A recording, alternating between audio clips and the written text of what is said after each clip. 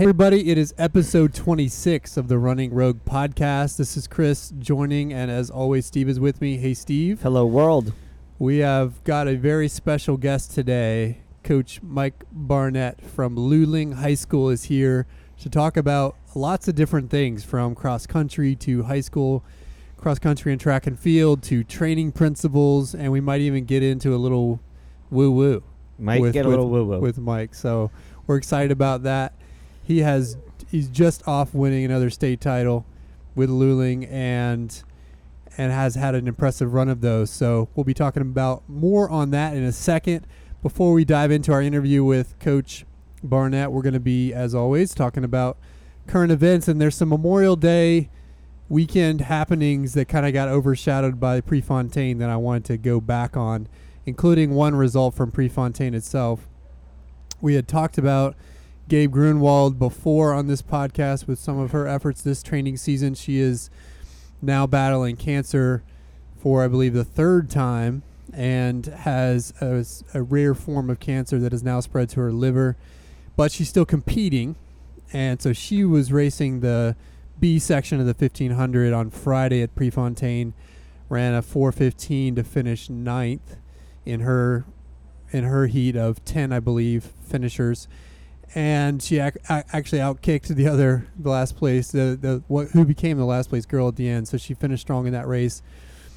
And so I wanted to mention her because I think NBC, to their credit, did a good job of calling her out. And Lewis Johnson was there interviewing her on the webcast.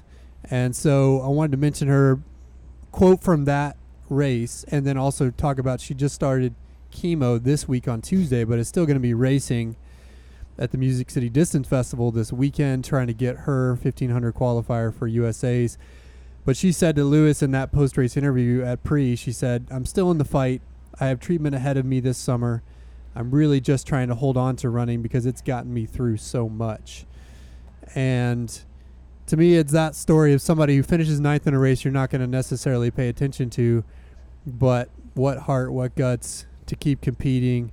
Now she started chemo, will continue racing, trying to get that standard. So I wanted to call out Gabe because we'd missed, or at least we hadn't mentioned her result from Pre before. But an impressive and inspiring lady she is. She's a hero, no doubt about it. And I think one of the things, having coached a number of athletes who are in the position that she's in right now, where she's chasing a U.S. qualifier, it's just the most uncomfortable position to be in for an athlete, from my experience as a coach as well, but certainly as an athlete, because you start chasing in a way that is every workout gets sort of affected by the fact that you need to get another race opportunity to see if you can get the time that you need to get, recuperation, recovery from those races.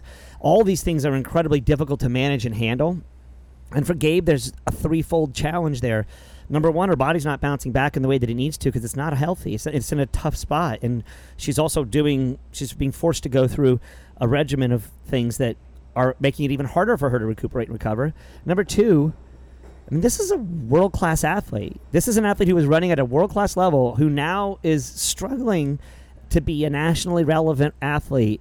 And yet she still keeps her chin up and is really, incredibly admirable in the way that she's approaching this. I cannot imagine internally how difficult it is for her to do this. And I just wanted to give our listeners a little perspective on, it's already a really hard thing to do, but to be dealing with cancer and then to be dealing with the fact that you're not at where you thought you could be or where you could be, it's just hats off to her again for that kind of courage. Plus, you're also beholden to the race and the other athletes and how those races go out, and sometimes races don't go out as fast as they need to, so you kind of get behind the 8 ball. She's run 4:12 so far this season. She needs a 4:09. She's going after it again, and she says she's going to keep trying. And I guess her chemo regimen is 2 weeks on, 1 week off, and it so happens that USA's falls on an off week. So if she makes it, she says she's going to go for it. So that's awesome. Really impressive. Any thoughts from you, Coach? I think she's chasing more than just the standard. For sure. I think she's chasing life. Yeah. And she's demonstrating the power of the human spirit in the chase. And so she's an example on a lot of fronts other than just a standard or an athletic achievement. She's showing the way for people who are struggling with adversity, and so she's chasing more than just a time standard. For sure. And people need to know she was a former U.S. champion indoors in the 3K. So we're talking about an athlete who's competed at the highest levels, finished 4th at the Olympic trials in 2012. So she's usually competitive, and so I know for her it must be tough feeling like her body's not giving everything it can. But we're rooting for you, Gabe, and I hope everybody listening is rooting as well. So follow along and watch her results as the season progresses. USA's for reference is at the end of June, so she's only got a few more weeks to get it done. So wanted to mention, Gabe, the next one I want to talk about is the Boulder 10K, which happened Memorial Day weekend. Massive 10K. I know it's top 5 biggest 10Ks in the U.S. I know Peachtree's number 1. I don't know where it falls in terms of 1 to 5, but it's in there. It's a massive 10K. You finish there at Colorado Boulder Stadium, and you have the elite race, which is separate from the citizens race, and so the citizens get to watch the elites finish there. Really, really big deal, and it usually commands an elite international field. The U.S. men did something that has never been done there, which is they won the team competition, beating Ethiopia, which was the second-place team. Leonard Carrier, Sam Chalanga finished 2-3 in a really close team battle. And that was, again, the first time the U.S. has done that, so that's worth mentioning. Also, on the women's side, they finished second place, which was stout as well. Ethiopian women ended up winning there, so they kind of flipped on men's and women. But we have to mention good old Natasha Rogers, who shows up again, third place there on the women's side, leading the U.S. women to that second place finish. So here we have her performing again at the highest level.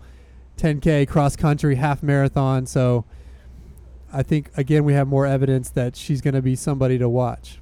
Yeah, I'm stepping out on a limb a little bit, protecting her to make the world's team for Moscow in the 10K. I think she will have huge, a lot of people to try to beat, but I think the way that she's rounding into form in the race selection she's choosing, pretty amazing. So, I mean, I know it's going to be incredible. You think about Molly, I'm sure is going to run. Marielle Hall's going to run. I'm sure Emily Sisson's going to run. I'm sure Kim Conley's going to run. I mean, there's so many people that I know could be competitive in that race that I'm not Emily Enfield. Enfield. I mean, it's just Shalane Flanagan. Who knows? Yeah. I mean, so you're looking at, but I think that Natasha has proven to be the queen killer. She knows how to close and finish, and if there's blood in the water, that's a shark. So just saying. So impressive results there. Anything, Coach? What do you think? I think she's developed really well over time, and has kind of come out of, quote, nowhere. But she's you're going to have to reckon with her now, and she's taken a really nice approach and developed, slowly. And I like what she's doing. It's good to see her running well after her, a few years where she was kind of out of the sport and now back to it. So so she's an Aggie for those who need to know. She's an Aggie, but she did grow up. I recruited her to try to come to Texas. I didn't have the scratch at the time. I didn't have money for her. So, but she is from Colorado originally. So that kind of a race effort in Boulder at 6,000 feet, while still probably not optimal for her, is definitely something she's accustomed to. She's done before. Yeah. So the other Memorial Day race that I had to mention, also a 10K, one of the largest, if not the largest, UK 10Ks, the Great Manchester Run happened, and a couple of Americans. It was a big day because obviously Manchester, the recent terrorist attacks there, and their city was recovering from that, so they had a 1-minute moment of silence before the race. So it was a particularly poignant race for the city. We had 2 Americans lead the way, Dathan Ritzenhein, who finished first, narrowly beating Old Man Lagat by 7 seconds in just over 28 minutes. Really fast for a road 10K. And Dathan was racing in an ASICS singlet. I know there's rumors that he might be going to a Hoka sponsorship, maybe a Skechers sponsorship. He hasn't finalized that yet. But it's good to see him still running well. And, of course, Bernard Lagat. At his age, I think he's 42 now, and doing it at the 10K, which traditionally hasn't done that well at that distance. is impressive. So those guys go 1-2 in Manchester. What do you guys think? Well, it definitely looks like we can see where Legate's probably going and pushing towards. I don't think the marathon is in his future. I will be absolutely shocked if one is, but I definitely think we could be seeing him line up at USA's in the 10K, and I wouldn't be surprised at all. Assuming he's got a time. I'm not sure he does. I know he has a 5K, but it would be really interesting to see him in that race, and it would definitely dictate the way that race goes. I can guarantee you, whether he's in the 5 or the 10, everybody else in the race is going to make it real because they are going to want to take the sting out of him. Yes, for sure. I think with Legate, he's a good case study for young runners on how to remain relatively healthy for a long time. I think folks ought to take a look at what he's done to stay sharp and race ready throughout his career. You know, he's never had any big downtime due to a big injury, and I think that's that's intentional. Of course, runners want to be consistent, but he's a good person to take a look at and learn from as to how to stay healthy and race ready all the time. Interesting on that point. I was reading in Steve Magnus's new book, Peak Performance, which just came out this week. Mm-hmm. He talks about Legate in the context of recovery and how Legate takes a 5-week break every year and doesn't run at all to kind of reset the system before he reboots in the winter. He's a Kenyan. That's where the Kenyans do it. So, so that's a perfect example of making sure you're mindful of recovery. All right. So those are our current events. We're going to stop it there. There's much more to talk about, but we'll get to it on future episodes. With summer track season kicking up, we may have to just have a whole episode on summer track, but we'll get to that soon enough. Before we dive into interviewing Coach Barnett, Steve, I wanted to give you a chance to give him a proper introduction because we only gave a brief one so far, and then we'll dive into the discussion. Sure. So for a little relevance, I think I'm actually 100% certain of where I met Coach Barnett for the very first time. It was around 1991 or 92. We were at Runtex, the former Runtex. It was at the corner of 12th and Lamar. He was sitting on the stadium seats that we had there, basically just watching us sell shoes. At first, I was like, "Who is this strange man sitting here, like just watching us sell shoes?" And I had no idea who he was. And Coach Barnett is he can talk, but he generally comes off initially quiet and not intrusive. He's definitely respectful of the space that everyone has, and so he was pretty quiet at first when I first met him, and I think he might have been an entire week before I finally was like, all right, who is this jackwagon? Like, what's this guy's story? And I remember asking you, Coach, like, what are you doing? He's like, I'm just sitting here soaking it all in. I'm trying to soak it all in. And I'm like, are you working? You weren't even working. You were just sitting there and literally just soaking it all in. Now, at that time, Runtex had a lot of heavy hitters working in the store. Paul Carrozza, the owner, who is the godfather of running in Austin, Texas, and in Texas generally probably, who was always ready for a round of any kind of discussion, anything fun. And so people were talking, ideas were flowing. And so at that moment, I'll never forget that summer after that, I thought, all right, while Coach Barnett is a little unusual and a little strange, he's also understands exactly how you learn information. It's not in a book, and it's not from one interview. It's from an extended period of steeping and understanding what's going on in a culture to get the things that you wanted. So, Coach Barnett, you went to Luling High School, correct? Is that I did. The high school that you went to? And then I believe you went to Southwest Texas State, which is now Texas State University. Right. And you've been there. I think you'll be starting your 32nd year at Luling. Mm-hmm. So that's right. That's a long time for a coach and a teacher to be at one institution. What's the secret or what's the reason why Luling? Why Luling? And I'm sure you've had opportunities to go to other places, given your track record. So what makes Luling special to you? And tell us a little bit about Luling itself. Luling is 50 miles due south of Austin, Texas, just for locations purposes. But give us a little insight on the town Luling and why that school is a place that you feel you wanted to build a team. Well, I graduated there from there in '81. Went off to school and decided that I would pursue the teaching and coaching route. Had no inclination or plans to go back home. That wasn't really what I had considered. And but a job opened up just as I was graduating, and one of my former coaches was the AD at the time and called me and asked me if I'd be interested in coming back. And the position was exactly what I could feel as a teacher. So I thought, well, what the heck, I'll do 5 years, get my feet wet, and then I'll be out of there.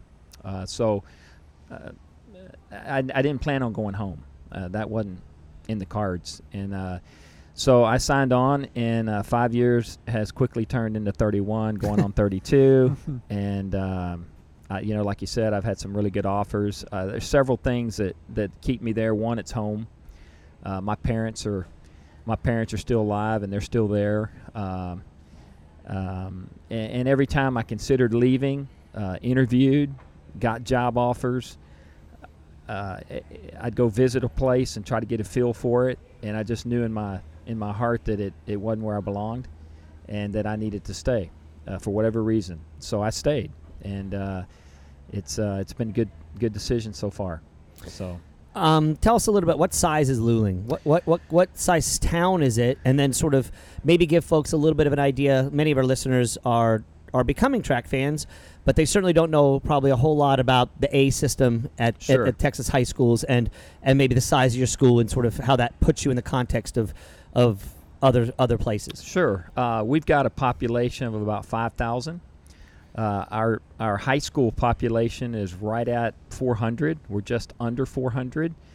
Luling is a poor town, if you want to classify, a town. We've got over 60% of our kids on free and reduced lunches. We struggle with the state testing. We're just right at the line all the time. We're not a Westlake. We're not a Lake Travis. Mm-hmm. The kids depend on the educators to help them get where they need to be, as opposed to some places kids are going to get it in spite of the teacher. Right. So we've got blue collar. Everybody thinks about the oil business there, but only a few people actually own the oil wells and the oil that comes out of the ground. Most everybody else is support crew to help those things keep running, and or their ag. It's an ag-based, community. So the school itself, we've had incredible results in track and field. We've got a national record holder that came out of there, Gatorade National High School Athlete of the Year. We've had 5 All-Americans, meaning they were top 5 in their event for the nation. We've had 4 girls jump 19.6 or longer in the long jump in the last 25 years. We've had a 24.10 jumper, a 25-foot jumper, a 23.6 jumper, a 22.6 jumper. We've had some 16-foot pole vaulters. I mean, those marks stand up in any classification. We're a Class 3A school, so we're definitely a small school. We're down on the smaller end of the schools, and but with our cross program, we compete against everybody. So when we get a chance, we're going to run into big school divisions each week. So and your cross country teams have won 7 straight titles last year. All right. As Steve told me, to very little fanfare. It's not something you read about in the papers, or you probably aren't seeing it on FlowTrack or Let's Run.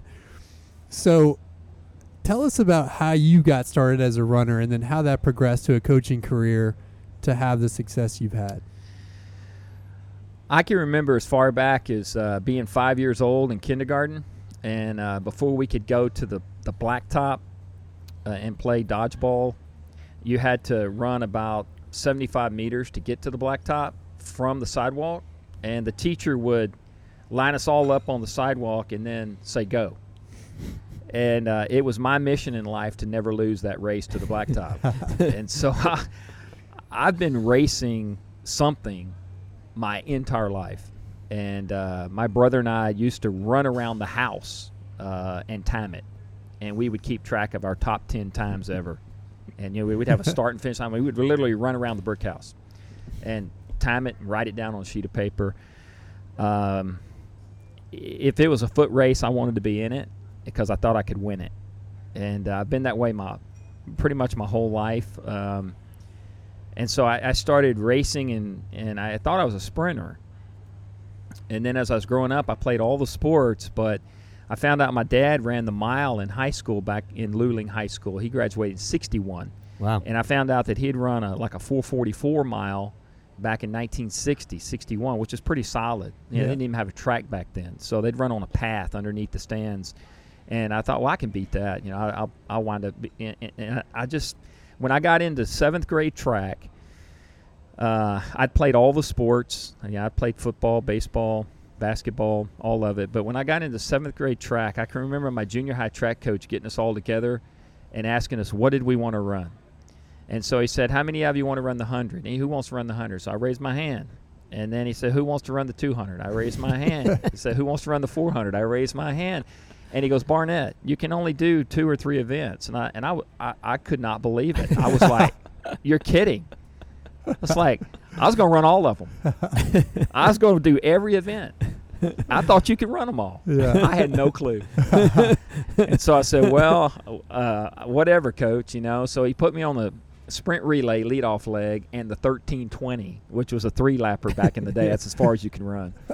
And I did pretty good my first track meet. And there's something about that just lit a spark in me. And then when I got into high school, I had a high school coach that really took a lot of interest in me and gave me all his Runner's World magazines and Running Times magazines, and that's the only access you had to anything running back in the day, And I read them cover to cover. I read the ads, the copyright, everything. I knew every magazine cover to cover, and he started me out running 15 minutes a day and said, see if you can go farther each day, Run 15 minutes and see if you can go a little farther. And something about that, the individuality of it, I had friends that began to kind of choose a different path, and they were kind of into the party scene, and they were on my football team. And I thought, I don't have much control over what those guys go do, and I got to depend on them as teammates, but I have complete control over my running, and no one can screw that up except me.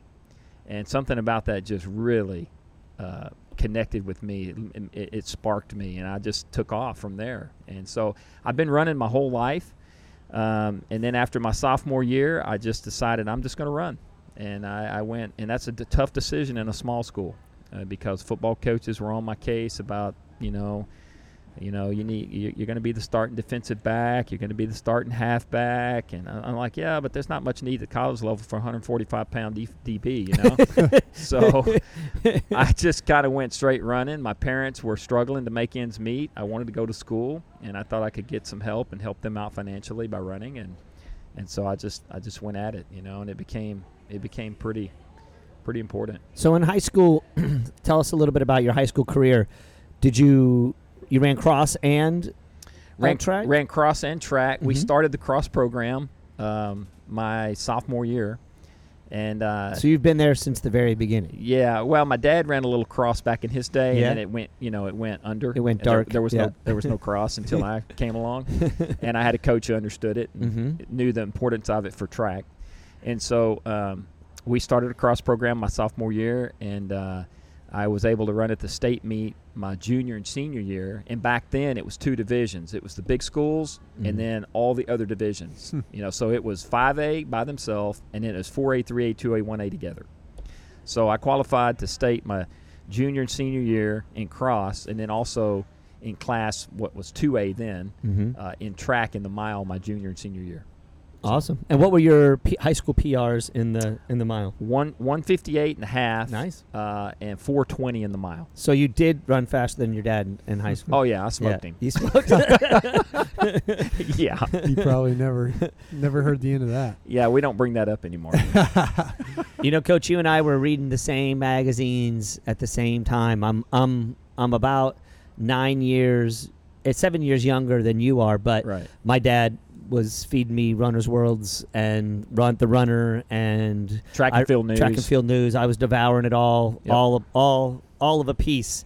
You know, when we talk about running shoes these days, and people talk about legacy shoes and everything else, I'm like, yeah, you don't really know. You don't really, You really don't have know. a clue. Yeah, but yeah. So I one thing I wanted to ask you about. Tell us a little bit about. You've been coaching now for 31 years, and every coach usually has a sort of a coach that got them into coaching, or it's very rare that you find someone who has a facility at coaching who didn't have someone sort of show them the way. Tell us a little bit about maybe one or two of the most impactful coaches that you had, or if there wasn't an impactful coach, how you got into this crazy passion / job of coaching. Like I said, my high school coach was J.B. Mitchell. He ran collegiately at Baylor. I'm pretty sure that's where he ran. And he did a little bit of coaching around and was at Travis High School here in Austin, and then came to Luling as I was getting ready to enter 9th grade. And he was our JV freshman football coach. And I was playing football at the time, and he was just going around and saying, hey, we're going to start a cross-country program. And no one had a clue what cross-country was, and he started explaining it, and I was like, man, that's right up my alley. I mean, I live 12 miles out in the country, and ran around out there all the time. I thought, that'd be cool, just run around the pasture, just whatever. I'm good at this. So that's where it started.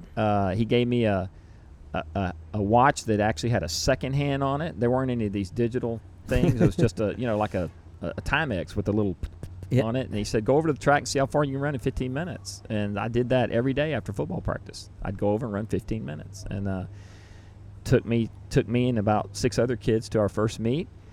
And man, I was like, this is pretty cool. And he just took a real interest in me personally. He's like a second dad almost. Mm-hmm. And just kept feeding me those magazines, and just encouraging me and sparked lit for me. And so he was very influential. Had a lot to do with it. And then just the sport itself kind of took control, and the fun of it, putting yourself through the training and seeing the results.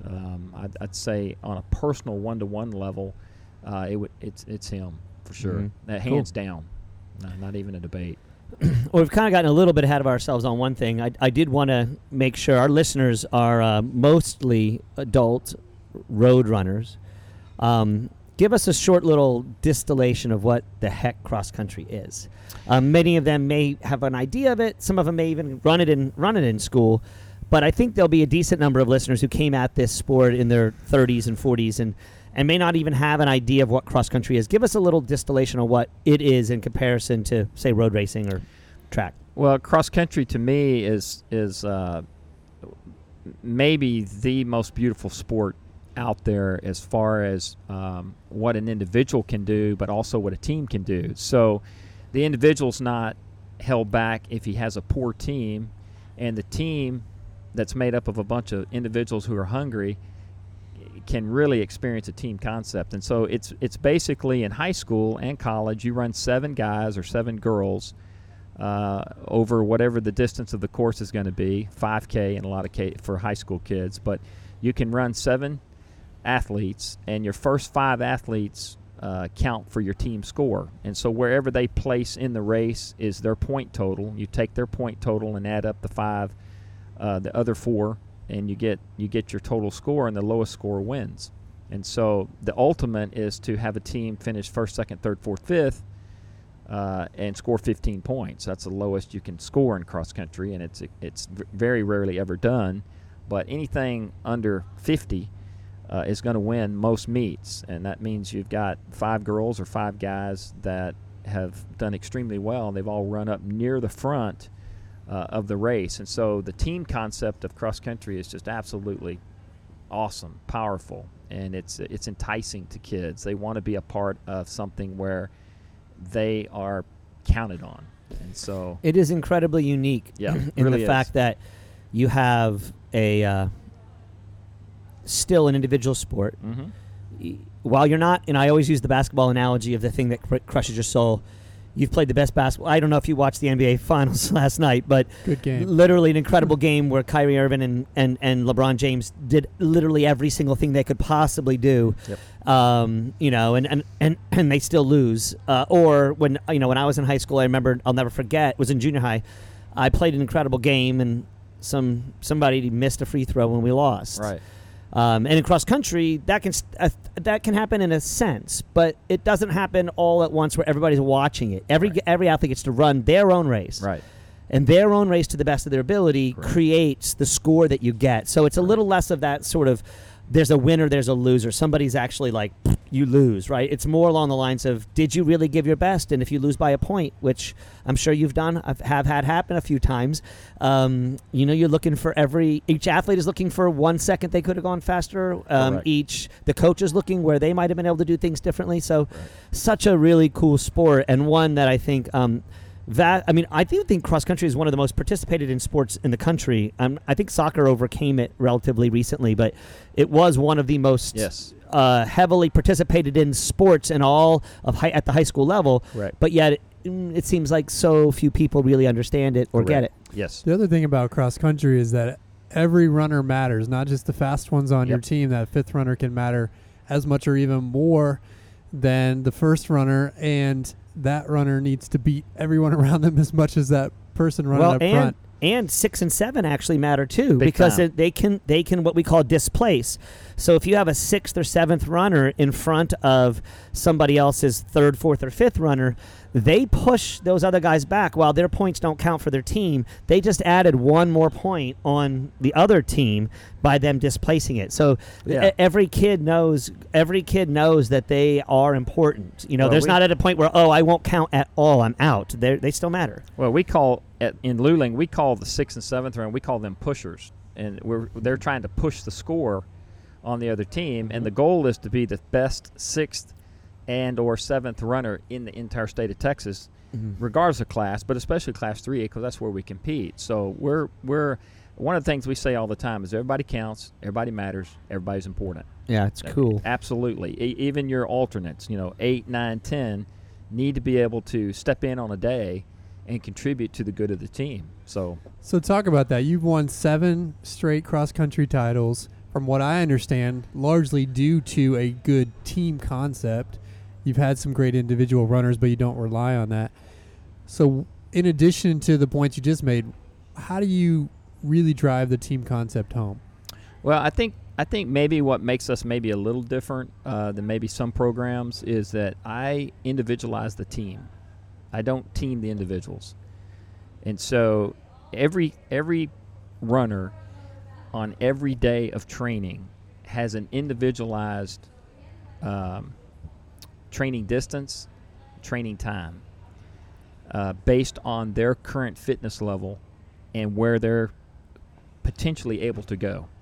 And so on a daily basis, they are striving towards meeting that individual goal. And in the process of all of them doing that, the team naturally gets better.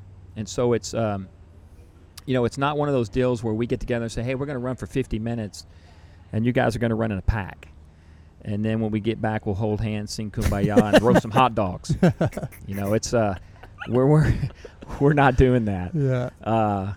So I think that makes us a little different than maybe your average team in the state or even the country. That every single day, including this morning, every kid had an individualized training goal for today's run, and when each kid or athlete begins to achieve that individual goal on a daily basis, then that individual's achieving what they potentially can achieve, and then the rest of them are doing that. You get pretty good, and you become pretty tough to beat.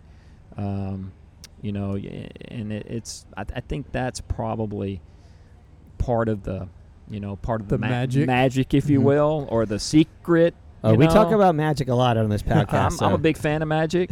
I love reindeer milk. We drink a lot of it in Luling. So with that, though, how do you ensure that they're still being pushed. Because one of the benefits of running in a pack is that sometimes those around you can get more out of you. So in the context of an individual workout plan like that, how do you make sure everybody's getting the most out of their day? Well, for instance, I give you just an example. If I got a kid who can run a 508 mile, that's his current best mile, and I've got a kid who's running a 608 mile, those two kids are completely different.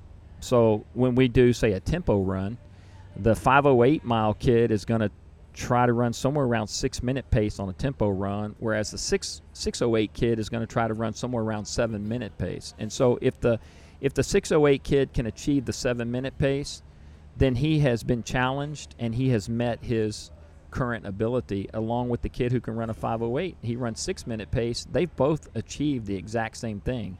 It's just they're a minute apart. Do they know that? They do know that. They know straight up that that's what I'm capable of doing, and then they go chase it. And so as they chase it and are able to put more and more miles together at that pace, they automatically improve. And so the only time that we'll ever run together in a pack is maybe on a long run. And even the long runs for us have certain time parameters, and so some of them will run a little faster than others. It's never a jog. We don't do any jogging, and we don't waste any days. There's not a single mile we run that's just, let's go run a few. There's no junk miles. we don't do any junk mileage at all.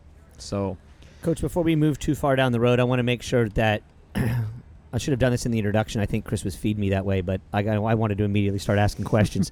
And I'm also not the guy who usually leads all that stuff, so it was a little out of my water. I was a little out of my comfort zone. But I do want to give a little perspective on this. We've talked now twice about this streak of 7 that you guys have set. In 2016, Texas Running, which is a website, did a sort of informal survey that sort of set up the way some of these sites will do. They'll just say, let's get up the top 10 boys cross-country programs in the state, right? And in 2016, they did that list, and Luling came up 6th on that list. You had won 6 straight.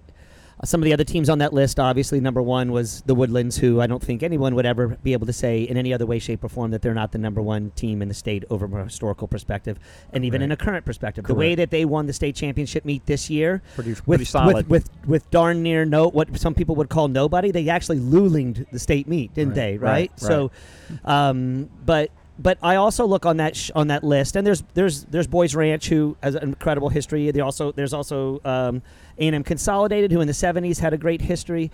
But the other team on there that was on that list that was just ahead of you was Kingwood. As a historian of the sport, as well as being in it for a long time, tell folks a little bit about what the streak meant in terms of the team that you were sort of racing against to get that this team. What we used to be Humble, but it's the Kingwood, right? And how that use, and they're a big school, they're a 5A school. How you looked at that? Was it apples to apples when you looked at what your streak was? Were you competing against that team to try to get that record, or were you more along the lines of we're very different, we're a smaller school, there's no way to go apples to apples, or in some sense, was there any chasing Kingwood? And if so, tell us a little bit about Kingwood. Well, I watched Kingwood win 6 in a row. Yep. I mean, I was coaching at the state meet while they were doing it. Mm-hmm. I had individuals there and teams there as they were setting the state record with 6. And I can remember the 6th one, and I thought, that is truly a great program, because over a 6-year period, the kids that helped you win 4, they're gone.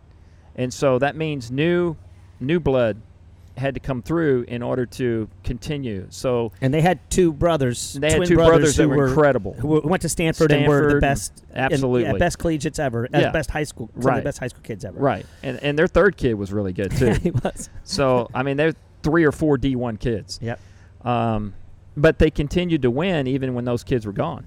And so I thought, that's a record that'll probably never be touched. It's just not. It's hard to win, period. And it's hard to win one. And, we won our first one in 1999. Yeah. And then we went 11 years before we won another one. And so they're really, really hard to win. And everything's got to go right and, whatever. So, and a couple of those we won, the streak as it's going right now, a couple of those we won with 6 kids. in high school. That's it. I had 6 boys. There were no others. None. That was it. So it's like telling the football coach, hey, you got 11, win a state championship. You got 11 kids. These are the ones that showed up, win with them. That's what we did. Essentially, that's what we did. Yeah, I can give a little perspective there. I had graduated. I was from high school, and I was running in college. I was just getting out of college when Kingwood started their streak.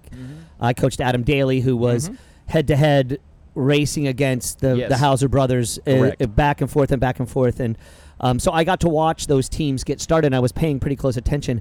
And that was a big team. They were deep. Huge. They had a lot of guys on that team. I mean, they were and they were farming from the junior high. Right. They were creating a culture of size and you know, the coach there, incredibly good coach, but certainly was looking at I won't use and abuse is not the right term to say because he was an incredibly good coach, but it was certainly more along the lines of, I've got a lot of kids. Let's do what we need to do to get where we need to do, which is a luxury with 400 students in your school and 6 kids coming out for your cross-country team. You don't have that luxury. I don't. And so you ask, were we chasing the streak? In the minds of people who follow the sport, we're chasing the streak. Right. And that was a big deal. Everybody started talking about, hey, Luling could break the streak. In my mind, we were chasing individual excellence with every kid in the program. And in the process of that, the streak comes as a byproduct. And so in my mind, we weren't necessarily chasing the streak. We were just running. But, Coach, I'm going to call a little bullshit on that. And this is why I'm going to call bullshit on it. Is that going to be an E on the podcast now? Yes. It took magic to do that. Right, you know that there were that makes it seem like it makes it seem in a little bit we are going to eat hot dogs and sing Kumbaya, right? The way you say it kind of sounds that way, but I can only imagine what you're thinking, wondering if you're going to get out of the district meet because somebody doesn't get their grades for that for that cycles. We have that issue, right? Or somebody turned an ankle, and how are you going to get them there? We have somebody's got to work. Somebody's got to work. Somebody's dad said, "I got to pull you out. You got to work in the fields today. We got stuff for you to do." We've had that issue. So, and that's not happening at Kingwood. That's not happening at the Woodlands. Well, I was going to continue. Yeah.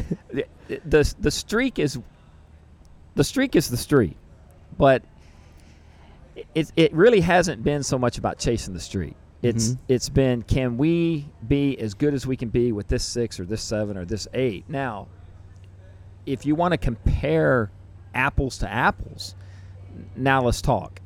Okay, so 7 by Luling,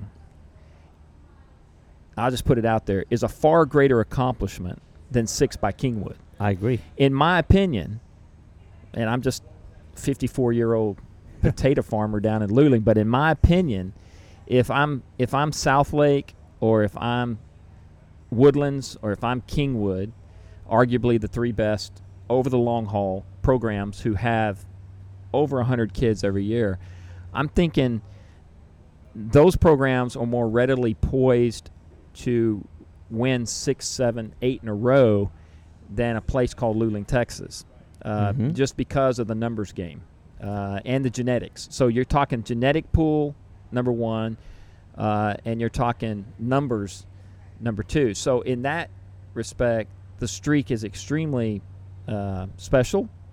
I think historic. I think 7 in a row at a place like Luling is comparable to anything else that's happened. No, I have you number 2. In my opinion, you're the second. That what Luling's boys have been able to do, what Coach Barnett, what you've been able to do. I just think 19 straight.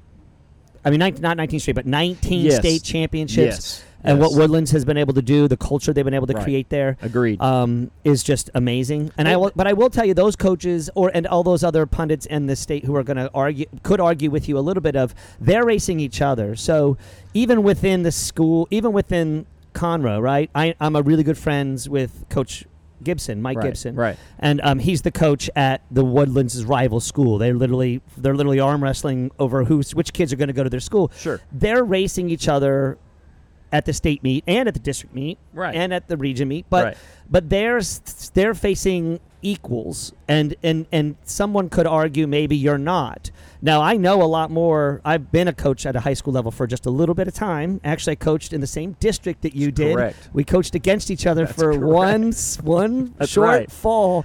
You stomped me, which was not that it was hard. I was at Edna High School, so it was That's right. not very hard. But I do believe that what you guys have accomplished is something of a magnitude that's significantly greater than what you saw at Kingwood. But can you give a little bit more credence to what struggles you're dealing with beyond just the numbers issue, but sort of the way that how quick a culture can get built up but not sustained, right? Yeah. It's not easy, but it could be relatively quick that a coach could come in and get some energy for a year, Right. but not for year after year after year. Right. You're talking about the struggles at a place. Why 6 straight at a 3A school? Or 7 straight. 7 straight, excuse me, yes. Yeah. Or maybe 8, and maybe 9. Maybe. And maybe, we'll see. Who knows? Who knows, that's right. Why? Yeah. Well, I went to a level 1 USA track and field school back when I was a young coach. Mm-hmm. And I recall, and then I went to level 2 out at BYU. And then I went to level 3 up in Dallas. Mm-hmm. And at level 3, it was Robert Vaughn, Peter Snell, Brooks Johnson, and Jack Daniels. Those were the presenters, okay? At every school, level 1, level 2, level 3, every one of them emphasized the importance of philosophy. You know, some kind of philosophy. And then I ran into a guy that I use the current system with, and he talked of philosophy. And all I wanted was give me the frickin' workouts. I get kids to do them. Just give me the goddamn workouts, okay? I need the silver bullet. And that's what all coaches are looking for. I look for it for years. Yeah, you grew up in the 80s. You were did. racing in the 80s. That's how it all was in the 80s. I was looking for, man, I'd call Danny Green, and he'd lie to me about what they were doing. And I was on the phone weekly with Jack Daniels. I tracked him down at Cortland University when he was up in New York, and he would give me an hour of his time every Wednesday. And I had notepads full of stuff. And then I started tracking down V Hill. I'd call him, read his book, read all the Lydiard stuff, and it's just everywhere. It's not in one. No, it's not. It's just everywhere. It's like 9 different pieces you could read on that guy, and it's different. And so I was after it. I was like, when everybody else was out partying, at Wednesday night, Thursday night, I'm at home on the floor figuring stuff out, and I'm calling people and just like almost obsessed. I'm gonna figure this out, right? So, long story short, it came down to what I heard early in my career. It's philosophy. Philosophy drives everything, and philosophy is everything. It's what's behind all great companies. It's what's behind all great institutions. It's what's behind all great teams. You look at San Antonio Spurs. That may never be matched in the history of professional sports again. What they've been able to do. It all starts with a philosophy. And so when I sat down and finally said, I need to come up with something that is going to be easy to remember. I want the kids to know it, not me. If somebody asks the kids, they need to be able to repeat it.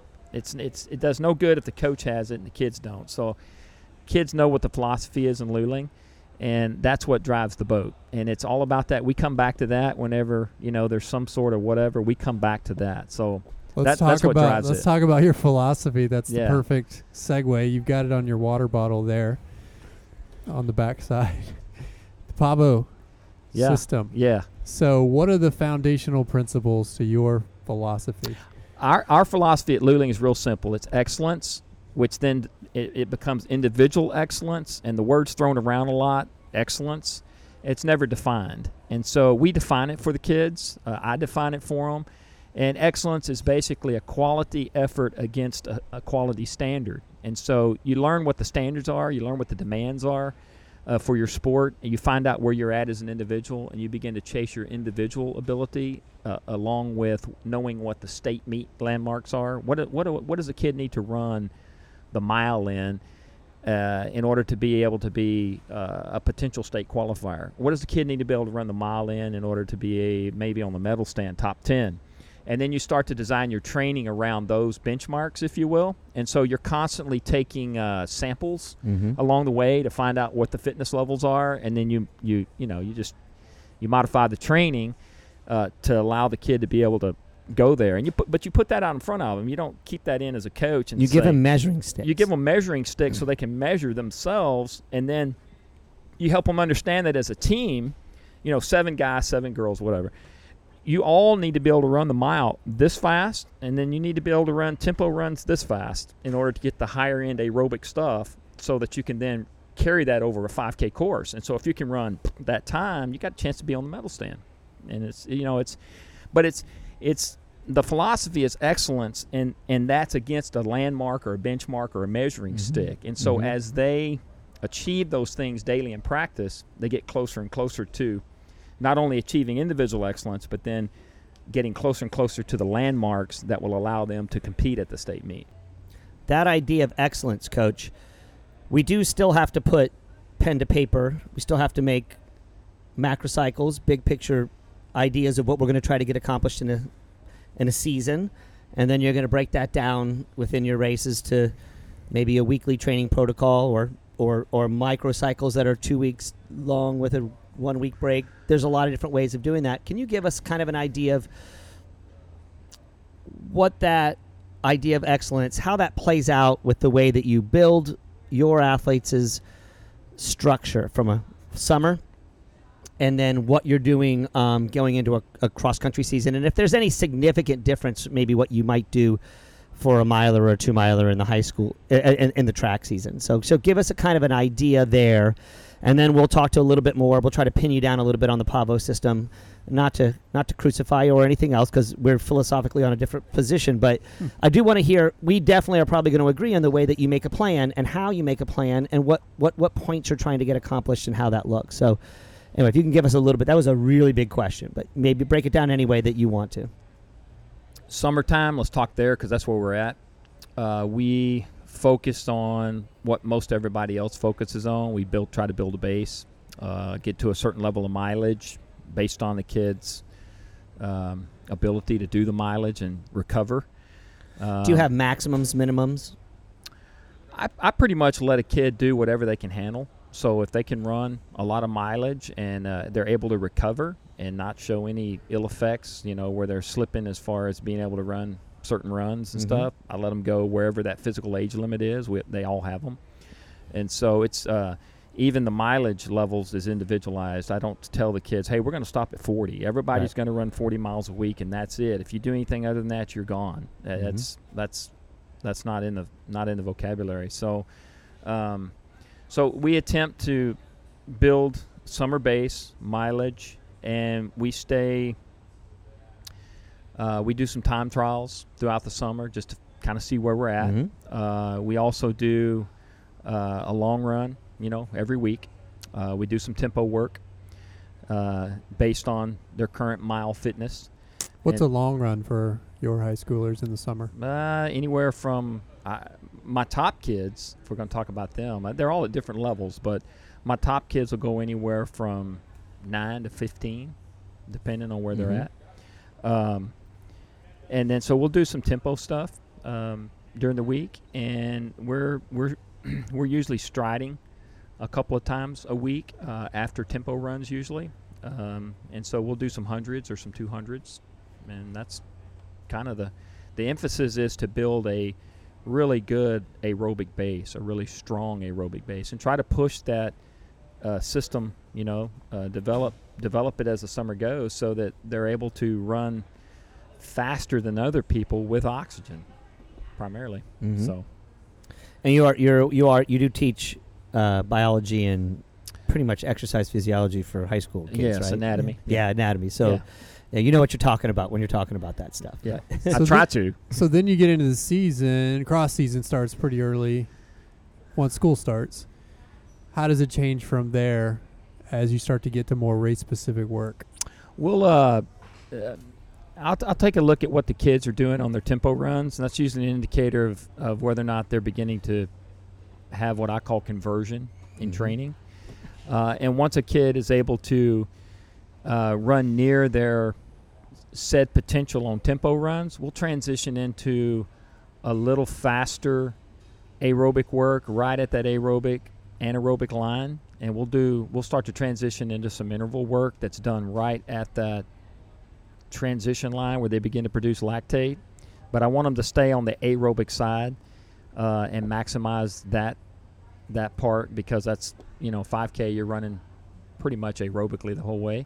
As they begin to show some recovery with the aerobic intervals, the higher level intervals, and they're able to start recovering quicker, pulse coming down, and they're able to link those together, then we'll start transitioning into some lactic acid. We'll actually do some, quote, speed work, but that's predicated on them showing recovery at the higher end with the aerobic intervals.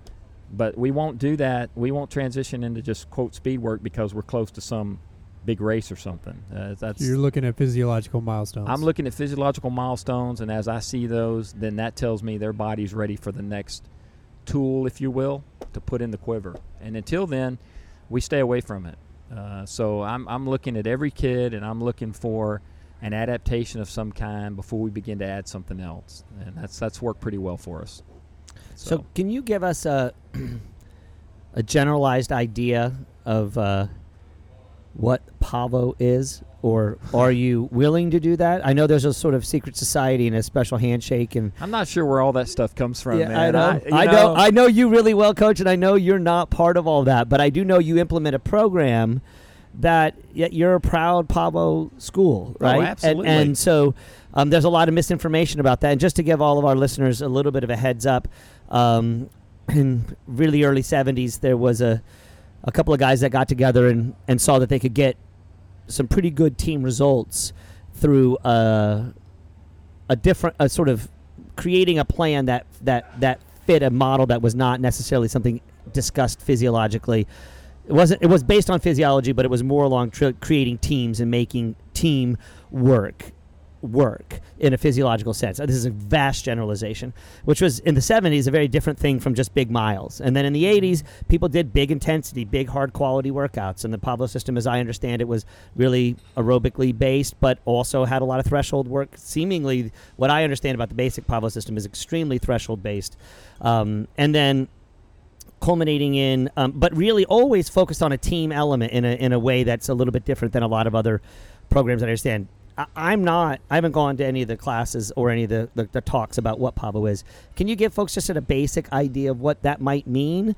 And then maybe a little bit more specific how that fits into what you just discussed with us? Well, I think I'll start with this. The term PAVO is not... the term PAVO is just a name for something. It's a name that was coined in order... it's not Paavo Nurmi's training. Right. And so there's this misconception. That would be just straight fartlek all the time. Absolutely. Right. or whatever he did. Yeah. The term PAVO comes from the admiration of the spirit of Paavo Nurmi. Mm-hmm. That Paavo Nurmi really sought excellence. Yeah, he really tried to be the best. He timed his runs. He chased trolley cars. He regretted when he got older that he didn't run twice a day. He'd walk in the morning and run in the afternoons. And so it's the name of the quote said system is derived from just his mentality as an athlete. And so it's kind of that that mindset that has been tagged to the training system.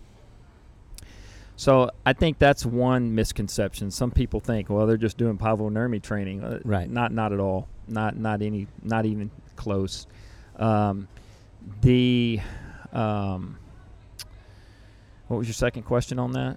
Basically, what you're using, what is it then generally? It was because in most training systems you can point to, we're focusing on this piece. Right. Correct. And or at this piece at this time. Right. And I think Paavo must be doing some things at some times, generally. Always. And so what are those? And then really, do you tweak it, or how do you use it? Or is Paavo really sort of this is an ethos, this is sort of, we're all underneath this is sort of esprit de corps of what this push for excellence is, and then every single program is doing a very large variations on that, because South Lake Carroll, as I know, is a Pavo-based system, has been for a long, long time. Right. But I also know the coach there is, as he inherited a program he grew up in. Basically, he made changes to the program, and it's different than it was at the beginning. I'm sure your system, when you decided to implement a Pavo-based system, you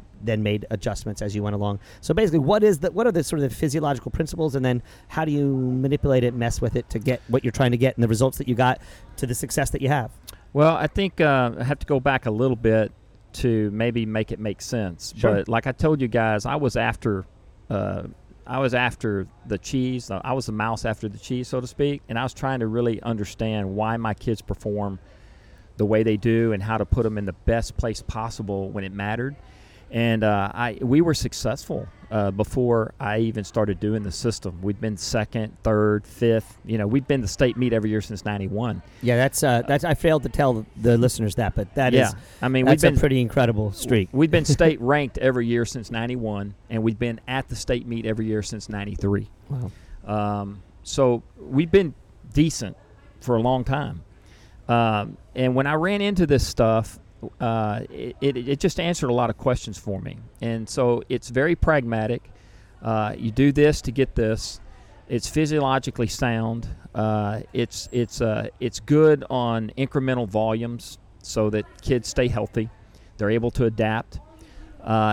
It gives you benchmarks and physiological markers, like you said, so that you'll know and understand this is now time, or you'll know how to troubleshoot. So if a kid gets injured, he gets sick, this is what we go to now, so we're not wasting time getting you back to a fitness level that's going to be relevant when you limits need it. Variables, is that a fair way to say it? It limits variables, yeah. But it's extremely flexible. So you're always waiting for the day's training to take place to give you an indicator of what needs to happen next. So you don't just arbitrarily boom, boom, boom, boom, boom. Right. That's it. Now recovery did not take place on that run. We need another day. Mm-hmm. So it's the recovery element that's built into it is really sweet, so that you know whether or not your kid or your athlete is recovering, so that you know now to apply the next training tool. Mm-hmm. So that appeals to me as a coach. I don't want to waste a kid's time with kind of guessing. It takes a lot of guesswork out. It becomes highly specific down to the 10th of a second, even on speed factors. The girl that set the national record in the triple jump, I trained her on the speed side of it with this. I had a girl pole vaulter go 13 feet. I trained her with this stuff, but it was on the speed side of it. We flipped things around a little bit. So that's it just connected with me when I went to a clinic and began to see, it's like I'd been looking for something for a long time, and I got a couple of pieces of paper stuck down in my face, and I said, you know what, that's pretty dang good right there. Mm-hmm. A lot of people out in the internet world have very, very strong opinions about what we and others do. I find that most of those folks have never been to a clinic nor a camp. They've never really taken the time to learn, and so we're demonizing and we're criticizing something we haven't really taken the time to learn, which is really unfortunate. But here's what I'm good with. I tell coaches all the time, I think you should do what you feel comfortable with, and I think you should do what you feel is best for your athletes, and I am completely okay with what anybody does on a training level, whether it's collegiate, high school, post-collegiate. I really don't care.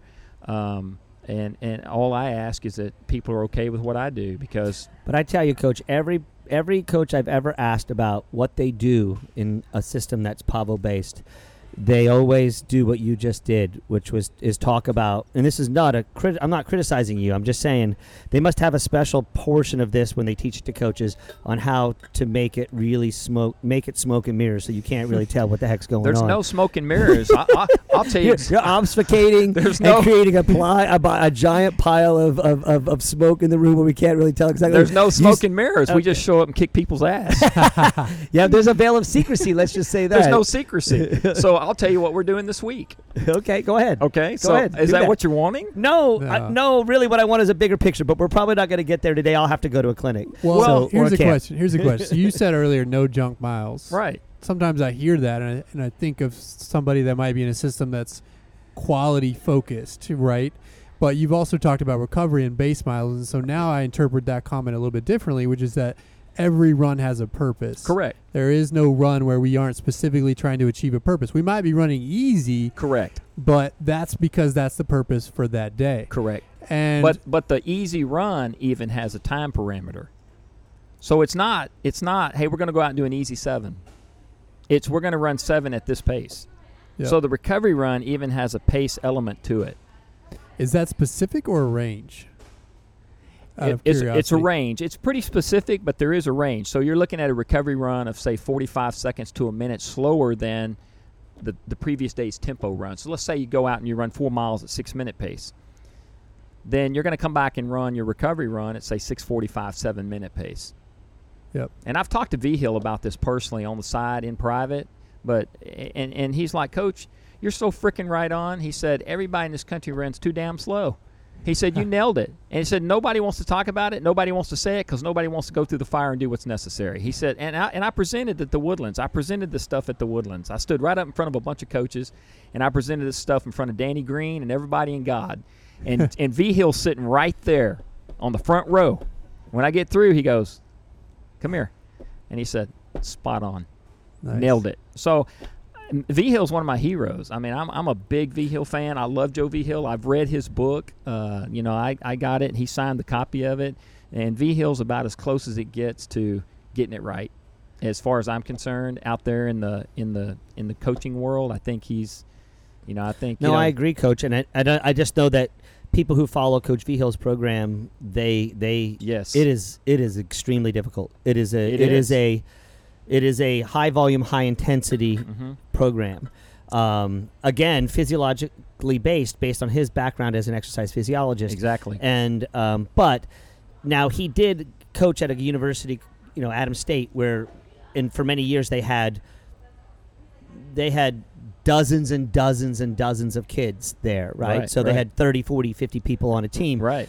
So he didn't do the same kind of specific each person. He would test them all, but he Right. wouldn't be able to implement a range and a set protocol for each one of these different Correct. runs that you're trying to get in. And one of the benefits of being in a smaller school is you have that ability to really know with your 8 to 10 to 12 to 14 kids in one on the male side and on the female side, really where they're at and how they're functioning. And I imagine most of your success comes from that individualization plus your heart, because everyone that knows you care for them. And any athlete that runs for a coach that knows they care, Right. that's real magic there. And Coach V-Hill did that as well. Right. Coach Right. V-Hill is a master at not talking to you for 4 days or 5 days and then at just the right moment saying just the right thing before you Right. even knew that it needed to happen. Right. I guess one of the questions I have for you is talk just a little bit about in your experience about the difference between men and women in your experience, or boys and girls at the high school level as you're coaching. I get that asked frequently when I coach collegiately. How did I adjust differently for men and women? And I'm interested how you do that and what sort of approaches you might take to. Is there a difference? And if there is it age based? Is it culturally based? Is it small school, big school? What are the differences that you're seeing between that, and are there? And how do you adjust that for training and the results you're trying to get out of your athletes? I think there's a number of differences. It depends. A girl at Kingwood who's running cross country versus a girl at Luling who's running cross country come from two completely different backgrounds and expectations. Mm-hmm. I find that boys are just by nature more competitive. Girls are more social. So guys will come out and run even if they're the only one running. It's very rare that a girl will come out and run if she's the only one running. She likes they want to have the quote team thing and all that. The ability, their physiology is different, muscle mass is different, their ability to handle mileage is different. Girls are going to, our girls are going to run lower mileage than our guys. They just are. and I progress them at a different rate than I do the guys. They'll stay at a place a little longer, and when they do bump, it's at a lower level, not as many miles when we do bump the mileage. And so all that's taken into account. But, we've been on camp a number of years with the Carroll kids, the girls and the guys. And, again, like I said, the Carroll girls come from a different environment, and the expectation is different compared to a girl in Luling who's, helping raise their brothers and sisters because it's a single mom. You're talking about mom and dad issues. What's happening in the home? All the time. What their home issues You absolutely have to if you're in Luling. You're talking about I've got to work to help pay the bills. So, you don't have a chance all day to focus on running. Right. There's other things that have to happen. I may need to work if I'm in Luling. I may not have the luxury of going home and taking a nap after my hard workout. I may need to go and help mom with the business, or I'm going to watch the kids. Mom's going to work. It's a different culture, and so you have to take all that into account when you're dealing with girls. And a lot of it depends on where they're at, where they grow up, and whether there's mom and dad, and whether there's expectation of education. And I've got a lot of kids who, when they go to college, they're the first. And ain't nobody in the family's ever gone, and they're the first. And so it's just a different deal. Let's talk about the mental side of things. It's hard to get high school kids motivated, right, and to strive for the excellence that you're talking about. Right. How do you drive home that culture? Well, it starts again with defining what excellence is for them as a runner. And then you then have to begin to talk about motivation and talk about, we define what motivation is. And so if I'm a kid and I'm coming into the program, Coach Barnett's going to tell me that first you're going to start and run a mile a day in front of me, show me you can do it. And you're going to complete it, and you're going to write it down, show it to me, because you log your training. It becomes kind of intrinsically fun to see what you're doing. But we'll start there with every kid. You run a mile a day, and then we teach the philosophy of individual excellence. Then we talk about motivation. Those are two big things that we talk about, and we come back and revisit them pretty often. And the idea that a motivated person will do things on their own and alone if necessary. Motivated people, don't wait on others. Motivated people, you just go down this list of things that motivated people do in terms of achieving individual excellence. This is what people do who achieve individual excellence, and you have to teach them that, because they a lot of them may come from home where that's not ever even mentioned. The word excellence, motivation, it's new. It's like a new vocabulary, and so it comes down to here's where you're at, and here's what you're capable of. Now let's talk about why you didn't achieve what you're capable of. Is it a home situation? Is it an illness? Is it injury? Or is it fear? Let's deal with these things, okay? It's not home, okay, so we mark that off the list. You're not sick, okay, let's mark that off the list. You're not injured, you're scared. Scared to hurt? Yeah, coach. Well, then you will never, ever get better. And so here's where you're at. Here's where you can go. Motivated people want to go there. They want to know what they need to do to get better. Here's what you get to do to get better. That's the mindset, and that's how we go at it. So today, for instance, we had 25 kids this morning doing a workout, and every single one of them had a goal pace for the workout. And you give them that ahead of time. They write it down. They know up front, here's what I need to do. If I can accomplish this, I know for a fact physiologically I'm going to get better. And so they go out and they do it. And there's this sense of pride that they then take that is not generated by me or anybody else. It's generated by quality work at a standard. And they walk away feeling pretty dang good. So it's that over and over again. And so then it becomes kind of intrinsic. They can't wait to do more, or they can't wait to get to run faster. So it just kind of feeds itself. Plus, it's reinforcing. If Yes, if you check the box and then you go out the next day and it's easier, Yes. you see that, hey, if I keep doing this, I'll get better. Absolutely. The body tells you, hey, that thing I did, that's why I'm running like this right now. Yeah. And so it's like, well, I get to do some more within reason. You don't want to go crazy because then you're overtraining, and so you gotta take care of the recovery stuff. But it becomes extremely motivating for kids who come to you. You know, a lot of kids come to you, they don't even know in Luling. They have no clue. They just sign up. And so they're either motivated from the get-go, they were born motivated, or they want to be motivated. And you can show them this, and the ones who want to be motivated, they become motivated. And then you got the kids, they're not interested in being motivated. They don't stay very long. Yeah, imagine they don't, Coach. Their character gets tested real quick, and they realize, I ain't got what it takes, and I think I'm going to go play basketball because I can hide out. Right. So, one quick thing I want to ask. So you just talked about stringing together the work, and one of my mentors, Bev Kearney, who I coached with at the University of Texas, Right. she used to talk all the time about getting athletes to a certain level and doing a work. And with my hands, those of you listeners, I'm basically sort of stair-stepping each piece of work that an athlete did. But they would get to a certain point where they had reached the threshold of what the amount of work they could get in a given time, but yet the race result that they were trying to achieve was some level above that. And she used to always talk about that as magic, which is sort of where I came up with where I've been influenced by this idea of magic. And that idea of magic is you can do so much work, and your system is based on doing the work and showing the kids that they can do work. Some of that will create a bit of magic. Mm-hmm. But to win 7 straight titles, you have got to have been able to lift them above that level of the work that they've done, plus the mental training that you did to plug it all together to get them to that point. There's still a gap, Coach, between that and 7 straight high school titles. How do you coach that? What's happening there? Can you articulate it? Yeah, complete 100% honesty. There's no magic. There's no gap. Honestly, they are racing at their training. So we train to race this fast, and we go race that fast. Mm-hmm. And there's really no magic bullet. I mean, I can take a look at their training, and I can tell you this is how fast we're going to run. And there's not yes, we get to a certain level and you run out of time because, Mm-hmm. the season ends, and Right. you wish, I wish we could have got here.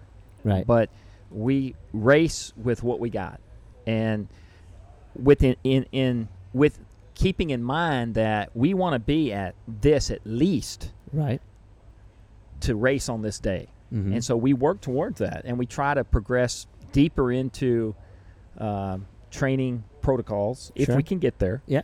But when we step on the line of the state meet, I can tell you what we're going to run. Mm-hmm. And we train specifically to run faster than the state meet landmarks for 3A.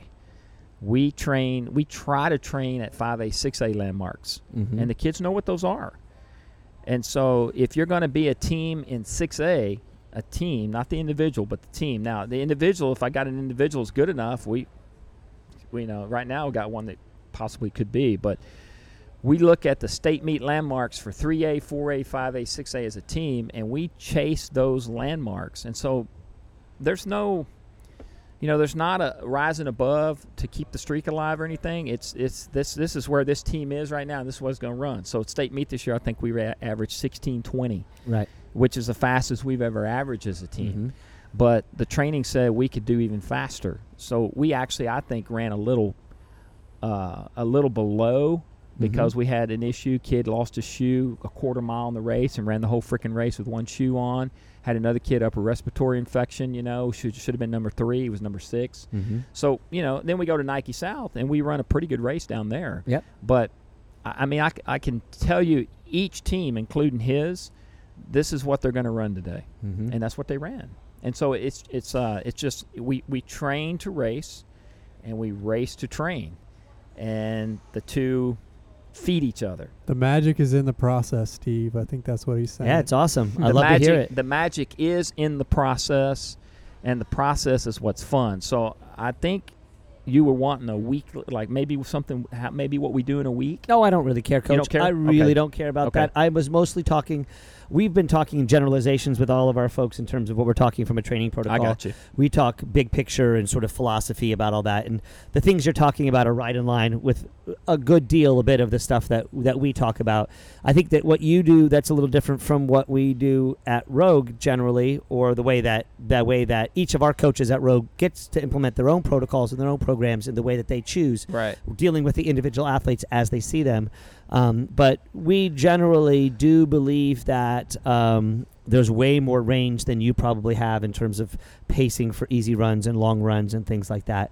But a lot of that has to do with you're able to, as much variability that you have with your high school kids, an adult It's different. has a lot more variables. Yeah, and in a marathon, it's a little bit different too, because Absolutely. they're not their facility at a 5K pace. They still have to have facility at your true tempo is, but they're running true tempo for much longer Right. pay times. Right. So there's other things that are in play here. We're talking mostly with marathoners, but Right. ultimately, Coach, the things that you're talking about here they're really, really interesting. I think they'll be interesting to our listeners as well.